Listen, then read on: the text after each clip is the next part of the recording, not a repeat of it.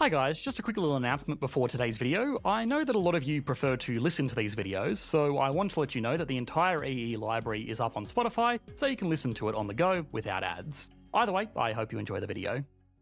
If 2022 was defined by one economic problem, it would be inflation. Inflation in most advanced economies around the world right now is running very high, with some countries once famed for their monetary stability seeing double-digit annual price increases. These are also just the headline figures, which don't account for a lot of the expenses endured by real households, even though that's technically what they're supposed to do. Interest rates are perhaps the obvious example of this because they are somewhat of a double-edged sword. They are the primary tool that central banks can use to rein in inflation, but they also cause interest payments for regular households to increase at the same time that they are struggling to pay for everything else in the world that's suddenly 50% more expensive than it was 2 years ago. These are just advanced economies as well. Select developing economies are running double-digit monthly inflation, but for the most part these isolated examples are having these problems because of things like bad governance and a refusal to raise interest rates like everybody else is trying to do right now. I'm not going to name names, but I will say that it's ironic that Thanksgiving is coming up soon. Raising interest rates in countries that still have consistently high inflation is the right move, even if it is bitter medicine. But, as with most things, a prevention is better than a cure, so perhaps the most productive way to understand what is truly causing persistent inflation in our own economies is to look at other economies that aren't having that problem at all. Even if the lessons of places like Switzerland, select European countries, and yes, even China are too late to implement in our own economies now, they can potentially teach us a lot about why inflation actually happens and how to avoid it in the future. So why are select countries from around the world not having the same problems with inflation that every other country is? Could we just do what they are doing to fix this inflation issue ourselves? And at what cost did these economies gain their immunity from inflation? Once we have done all of that, we can put the economy of Switzerland on the Economics Explained national leaderboard. One of the most important things to understand about inflation is that inflation is goods and services becoming more expensive, not money becoming less valuable.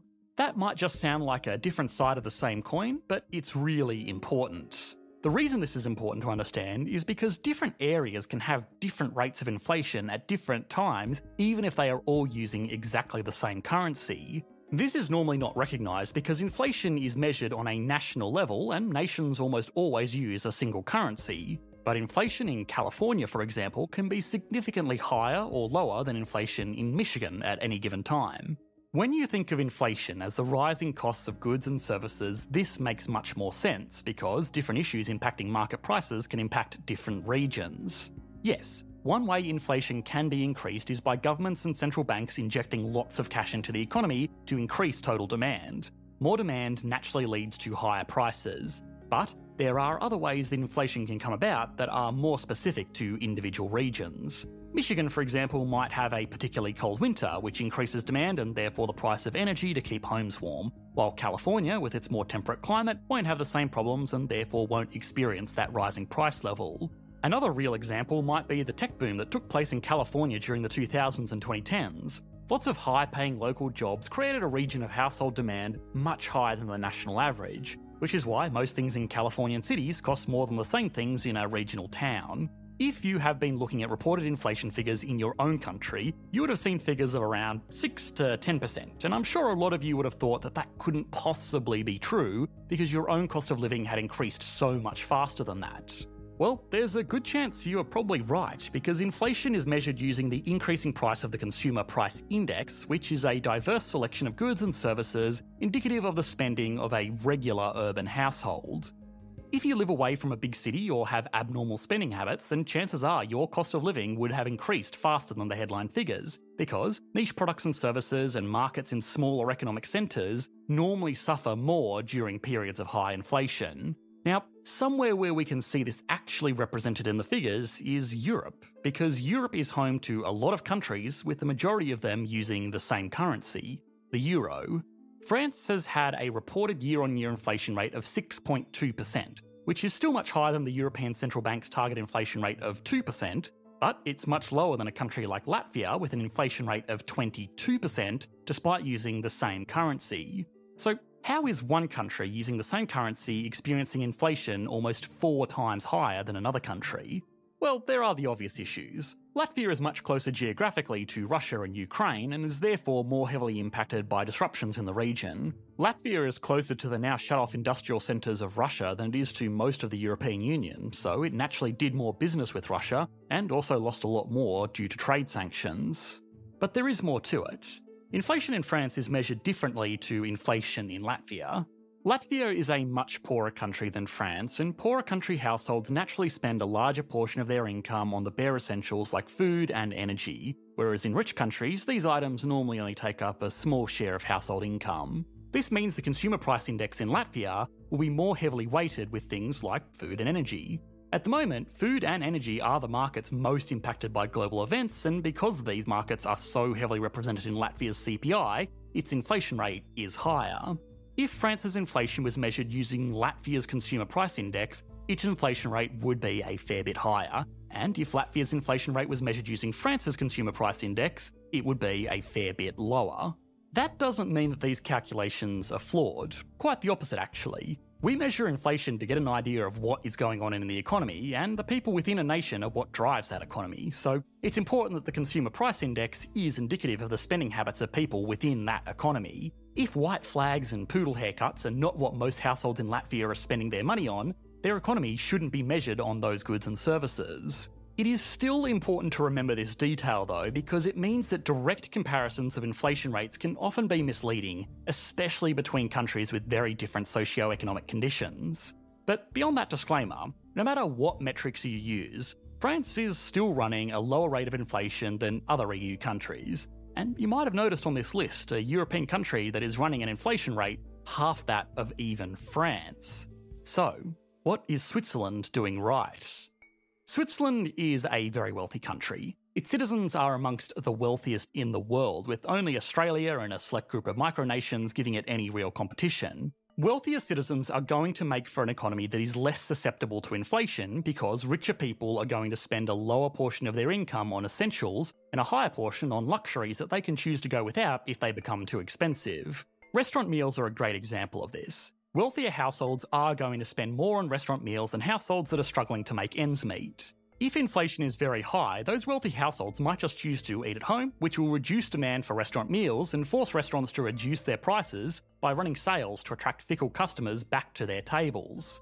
Poorer households can't choose to stop spending money at restaurants because they likely weren't doing it to begin with, and they also can't stop consuming bare essentials like food because, well, they're bare essentials. Without food, you starve, so people are willing to spend whatever they must to feed their families.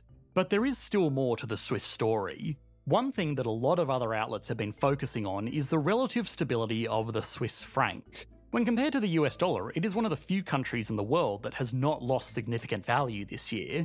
The main reason for this relative strength is that the Swiss franc is heavily backed by large reserves of gold, financial assets, real estate, and bonds from other governments. This means that the Swiss central bank can ensure the currency's stability in the foreign exchange market because if the price of the currency gets too low, they can sell their assets in exchange for Swiss francs, and if the value of the currency gets too high, they can trade their francs for more assets. People who have watched my videos on countries like China might remember that this sounds like a currency peg, but it is a little bit different in Switzerland's case because they do not target a specific price. They let the market determine the price for the most part, but they will intervene if they feel it is necessary. Now, this explanation is not wrong. It just omits some very important details because remember, inflation is not the same thing as money becoming less valuable. The real reason that Switzerland is riding out the global inflation storm so well is, ironically, because it does a lot of trade. Switzerland is a country heavily dependent on trade, both imports and exports. The total value of all trade relative to the size of an economy is something that economists call trade intensity. Switzerland imports about $300 billion worth of goods and services every year and exports about the same amount. That works out to a per capita import and export value of around $35,000 per citizen. For reference, the USA exports around $4,000 per capita and imports just under $7,000 per capita. This does get a bit confusing because international trade has normally been seen as one of the big contributing factors causing inflation, with global supply chains and trade tensions having all manner of problems around the world. But as with most things in economics, it's important not to overgeneralise. most of Switzerland's imports come from its neighbouring countries in the EU and the UK. These trade routes are extremely direct with trains and trucks that won't suffer from closed ports or delays at distribution centres. Switzerland is also able to leverage their strong currency to buy these imports at a 10% discount from what they were 12 months ago. In a country like the USA, where total imports account for a relatively low share of total output, this wouldn't make a huge difference. But remember, the average Swiss citizen is importing $35,000 worth of stuff every year. And if they were getting that stuff from Euro countries using their francs, they would be $3,500 better off for no other reason than their strong currency, which offsets a large part of any inflation that they were subject to. On the flip side, most of Switzerland's exports are very high-end goods and services with significant value add that aren't going to be as heavily impacted by global unrest as large-scale, low-margin commodities.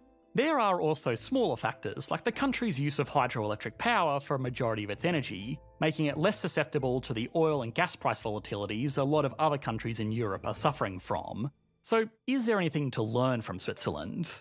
Unfortunately, not really, no. Apart from maybe seeing the benefits of investing in highly value-adding industries and renewable resources, Switzerland has actually historically been struggling with deflation, which is slowing growth in an otherwise very prosperous country. It's important to remember that economic slowdowns normally bring with them low inflation, and a lot of economies that aren't having inflation problems right now are only in that position because they have larger economic issues that are crippling consumer demand. You can go and watch our video on Japan or why China is not going to collapse to find out why deflation can be just as bad, if not worse, than inflation. These problems aren't as present in Switzerland, but most economies will still have to forego significant growth to get themselves into a position as stable as Switzerland's, which is a fine trade to make when all of their citizens have a high standard of living, but a harder trade-off to make when sustained growth could be the key to lifting millions of people out of poverty. Beyond that, I'm sure most economies would love to be Switzerland in the same way that I would love to be a multimillionaire. It's not feasible to point to one of the wealthiest countries in the world and ask other economies why they can't just do what Switzerland is doing. But what we can learn from Switzerland is where it sits on the Economics Explained national leaderboard. Starting as always with size. Switzerland has a GDP of 813 billion US dollars, which makes it the 20th largest economy in the world, and it gets a 7 out of 10. That might not sound that impressive, but GDP per capita is amongst the highest in the world at $93,457 per citizen. For reference, the USA, which is itself a remarkably productive country, has a GDP per capita of just $69,288. This impressive figure is due to the highly technical industries that Swiss residents work in. I have used the process of turning raw steel into wristwatches countless times on this channel as the perfect example of adding value in an economy, and nobody does this better than the Swiss. It gets a 10 out of 10. Stability and confidence is also very high. Though its days of banking for the world's secretive elite are behind it, it is still the go-to destination for more above-board financial operations because of its world-renowned neutrality and stability. It gets a 10 out of 10. Growth has been strong relative to its European neighbours, but they haven't exactly been setting the bar extremely high. The perhaps overly careful governing system of the country favours slow, stable growth, and that's what they've been having. It gets a 7 out of 10. Finally, industry. While it's not massive, the industries that they do have are world-leading. If you want the best bankers, you get a Swiss banker. If you want the best chocolate, you get Swiss chocolate. And if you want the best watches, you get Swiss watches. Swiss industry gets an 8 out of 10. Altogether, that gives the economy of Switzerland an average score of 8.4 out of 10, putting it into third place on the leaderboard. Thanks for watching, mate. Bye.